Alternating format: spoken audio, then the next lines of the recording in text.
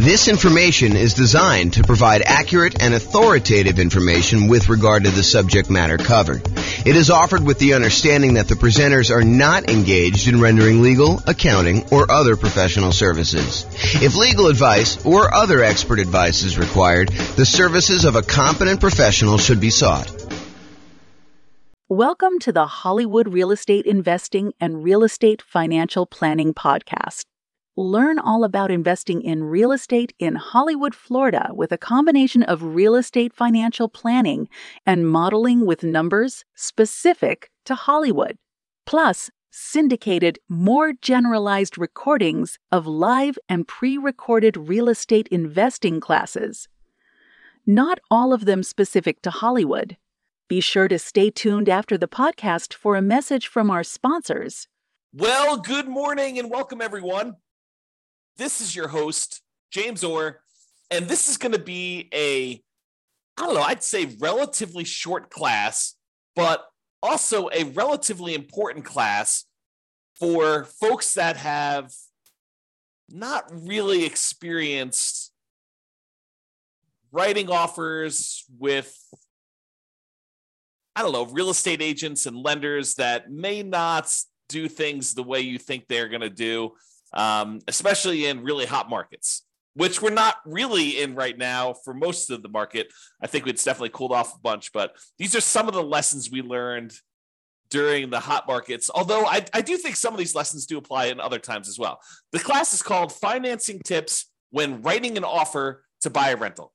And so let's jump right into it because that's what I got going on here. So writing offers. So by the time you go to write an offer, you really want to have gotten at minimum, a pre-approval letter from your lender. I think you don't get into the car of a real estate agent or you don't drive to see a property without having gone through the financing part and knowing that your financing is locked up. I mean, what if you go there and you find a property that you love? And now you're like wondering, can I even get financing for this? So I think before you go out and you start looking at properties, you really do need to be in touch with a lender. You need to go through and get, at a minimum, a pre-approval. Ideally, you want to be as far through underwriting as possible. It's not enough for a lender to say, how much do you make? Oh, you make, $200,000 a year. Okay. And, what are your expenses? Oh, my expenses are about $5,000 a month. Okay. And they say, it sounds like you can qualify for basically anything you want. You don't want that. You don't want that to be the extent of your kind of pre-approval process, because there are certain lenders, and this may not be your lender, but there are certain lenders out there that they will give a pre-approval letter to anyone that shows up. Like, it doesn't really matter what they tell them. They will actually give you, any type of pre-approval letter that you want. And so it's not enough to get a pre-approval letter. And if you're on the sell side, realize that a pre-approval letter doesn't really mean that much from some lenders. Some lenders, it means everything. It means that, they've completely gone through underwriting and they're good to go. So you want at least at a minimum a pre-approval letter, and ideally to be as far through underwriting as possible. Some lenders have borrowers be completely through underwriting with a property to be determined. They will fully underwrite the borrower and the kind of loan and make sure that the lender is good to go. And then the only thing you're waiting on in order to have the kind of like full loan application complete is an actual address of a property that you want to buy. This, at least in theory, makes for stronger offers. And I think in a really, really hot market, this could make the difference when you're looking at, 6 offers on a particular property and one person has been completely through underwriting. They're just waiting for the property. And the other 5 are all very, very similar in price and terms, and they have not. I think that can set you apart. It may not be what wins you the offer in a lot of cases, but I think it can be that one little thing that moves you over the edge in a lot of cases. Okay. So by the time you go look to write an offer on a property, you'll want to have gotten a pre-approval letter that you can include with an offer. And I think you should get your pre-approval letter with your maximum, even if you'd prefer to be lower. Even if you tell me, look, James, I am not going to be spending more than $500,000 to buy a rental property, but I qualify up to $800,000.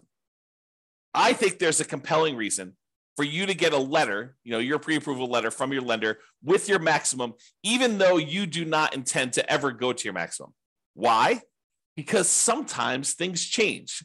Sometimes you'll be out looking at properties and you're talking to your real estate agent. Your real estate agent says, hey, I know that you're really not interested in fourplexes, but this fourplex just came on the market and it's actually a really good deal. And you're like, well, I was looking more at single family homes and I was looking to, do $500,000 or whatever number you were, on the single family home, but let's go look at the fourplex. Let's see what it is. And you go to the fourplex, you're like, actually, this is great. This is going to be a perfect rental property for me. And, it's $795 or, it's $900 and you got to put $100,000 down. And you're like, if you didn't have your letter with your max, and let's say this is on like a Sunday morning and your lender's in church and your lender doesn't work on Sundays because that's their deal. And you can't get an updated letter from your lender, but you know that this property, this fourplex is going to go really quick. And you're like wanting to make your offer and come across strong, get this thing tied up before other people kind of come in and do it. You not having a letter with your max on it could lose you a deal. And I've seen it happen. So I think you should get a letter with your max, even if you prefer to go lower, even if you know that you're never going to go to your maximum. I think you get a letter with your maximum and you start there.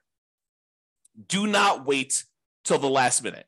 You don't want to wait and not have a pre-approval letter ready to go and then go look at this, go look at properties on Sunday and then come across like the one you need. And you know that they're going to have multiple offers that are all due by 5:00 and your lender's not available to get you your letter. So you need to be sure that you have this stuff lined up in advance. You can't wait till the last minute to do this. If I can stress that enough, have this stuff done in advance, ideally before you even go look at properties, because I've seen this happen more often than I'd like to admit. A lender will, you're going to go out and look at properties after work with your real estate agent, but your lender doesn't work evenings, especially local credit unions and banks where the lender works bankers' hours, but you really want an offer. And in a really slow market, this probably isn't that big of a deal, right? Like, what's the difference if, the property's been sitting on the market, languishing on the market for 95 days, and you come along and you want to make an offer? What's another day if you wait till the next day to get them their lender letter? You basically go and you make your offer on the property and you tell them, look, the lender's not available right now. I'll go ahead and make my lender letter on the next day, and I'll go ahead and get that to you tomorrow. And, on a property that's been on the market for 95 days and it hasn't had any action, I don't think that's going to be a big deal. I think where this really comes into play is you have a super hot market or a super hot property, even in a soft market that just hit the market, and it's getting action. That there are people all wanting to do it. And Mike has a question. Is LLC needed to get insurance and begin negotiating? Also, how much is it to begin PLLC LC? Not sure what PLLC LC is. And so the question is an LLC needed to get insurance and begin negotiating? Well, in order for an LLC to buy a property, if you're buying in the name of an LLC, which we don't usually do if you're getting financing on the property, unless you're going to go get a portfolio loan. But if you're going to go make an offer in the name of an LLC, you need the LLC to exist in order to buy the property directly in the LLC. What some people will choose to do is they will choose to write the offer in their name, and then they'll try to do like endorse signs on their contract, and then try to transfer the contract to the LLC after they set it up. Now, this is intended to be that sort of discussion. However, I will tell you that sophisticated sellers and sophisticated real estate agents that are representing their sellers sometimes will balk at the idea of an endorse signs on a contract. Even if you have a reasonable story, they will say, look, I want to know who we're selling the property to. I don't want you to be able to assign it to someone else. The reason we're accepting your offer, especially if you've got multiple offers coming in, you have 6 offers on the table and you're trying to decide which one to go with. Part of what you're doing is you're trying to evaluate the particular buyer. And the buyer comes in and says, endorse signs. You're like, well, how do I know it's going to be you that's trying to close on this property? And so even if you have endorse signs on it and you're going to try to assign the property to an LLC while you're under contract, I don't think that's as good of a deal.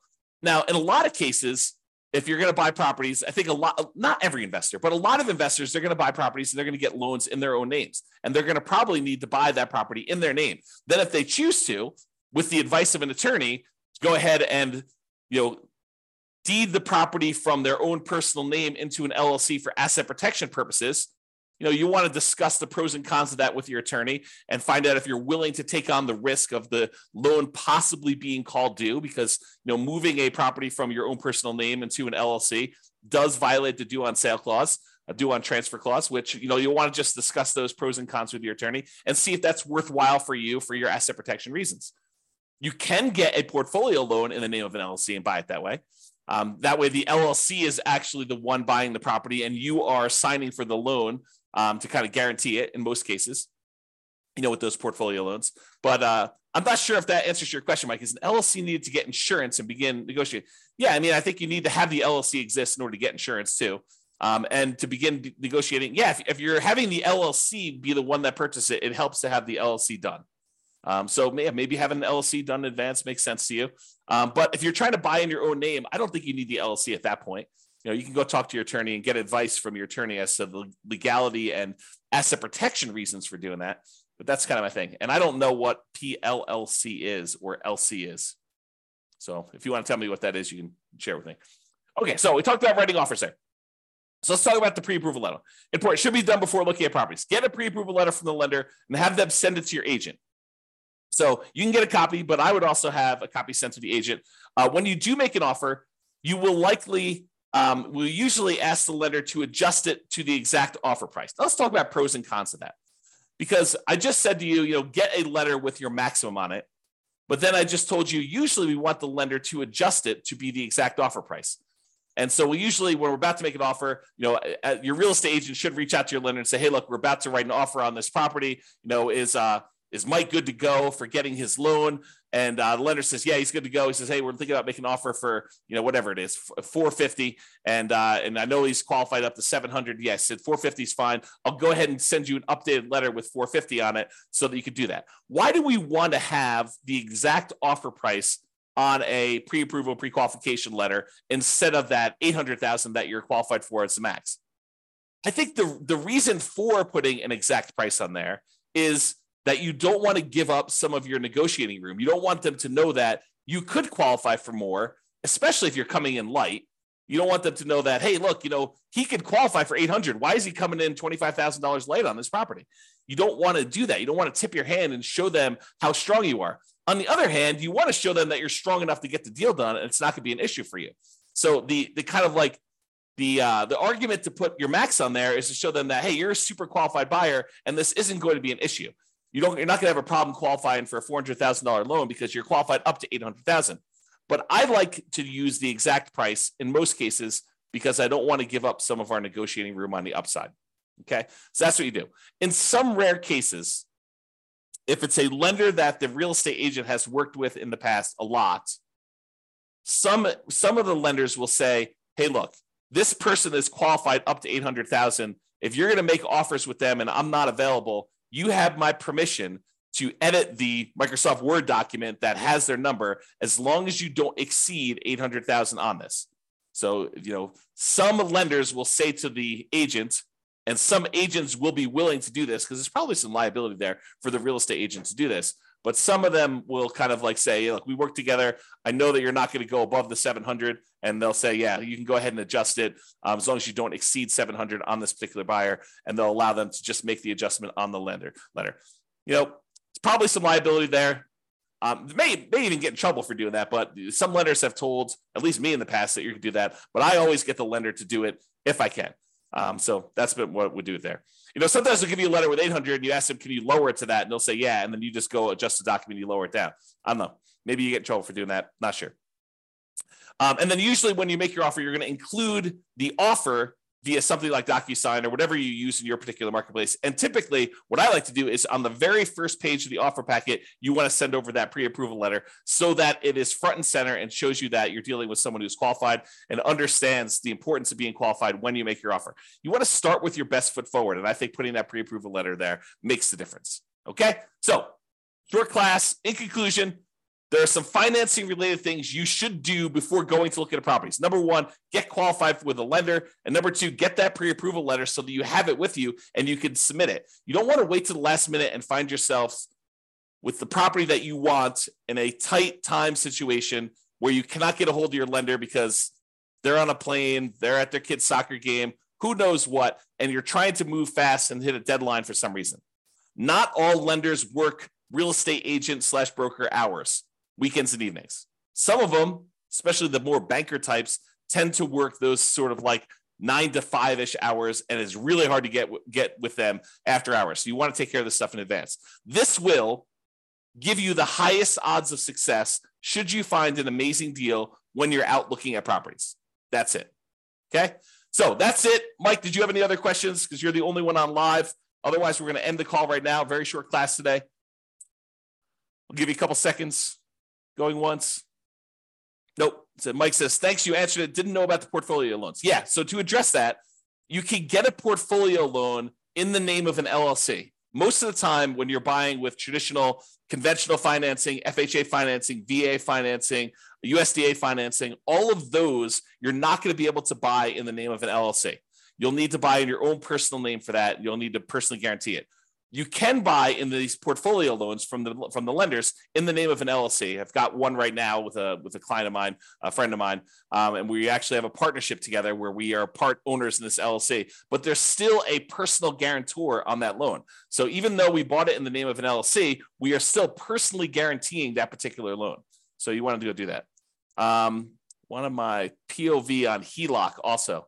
Yeah, I'm not sure what the reference is for that, but point of view on HELOCs. Yeah, I mean, HELOCs are just a tool. It's like another type of financing for accessing equity, especially in a market where, you know, the prices have gone up a lot and you have a really good underlying first mortgage on the property. Sometimes we don't want to do a refinance on that mortgage because the mortgage is so amazing. You know, it's a 3% mortgage on a property and now interest rates are at 7%. So you'd rather not tap and do a rate and term refi or a cash out refi on that really amazing first mortgage on that. You can go and access some of your equity via a home equity line of credit. Although I've heard that they're harder to get now. I've not tried to get any recently, but I had a client I had lunch with. This must have been over the weekend, must have been on Saturday. And he was telling me he was able to get a home equity line of credit, but it was much more difficult to do. So not a lot of people offering them, and the terms of them were not the most amazing ones. So hopefully that helps you. Yeah, getting into flipping houses, so this information is very useful. Yeah, if you're going to go and buy a house and flip it, and you're going to get a hard money loan, I think most hard money lenders would allow you to buy an LLC as well. So that's going to be also different than what I've been talking about. Most of the time, if you're going to get any of these traditional, USDA, VA, FHA, conventional financing, those are going to be buying in your own name. You could buy in an LLC if you're going to do flipping. And if you're going to do flipping, I'm not an attorney. I'm not giving you legal advice. But if I were you, I would form LLCs for the flips. Right? If you're going to go do that, might not be the worst thing in the world for you to have these flips in LLCs and, talk to your attorney about structuring that, but I don't think that's unreasonable. All right. Hopefully that helps you. This has been James Orr. Have a great day, everybody. Bye-bye for now. With home prices up, mortgage interest rates up, and rents up, but not quite enough to counteract the higher prices and interest rates, cash flow on rental properties in Hollywood is harder than ever. Book a call with the Real Estate Financial Planner to apply our proprietary 88 strategies to improve cash flow on your rentals. See the show notes for a link to schedule your call and improve your cash flow today. If you're a real estate agent, lender, or professional in Hollywood that wants to help our real estate investor listeners, consider reaching out to learn about collaboration opportunities with this podcast. We'd love to add more value to our listeners by having you assist our investors buy, sell, and finance their real estate investments. See the show notes to schedule a call to discuss collaboration opportunities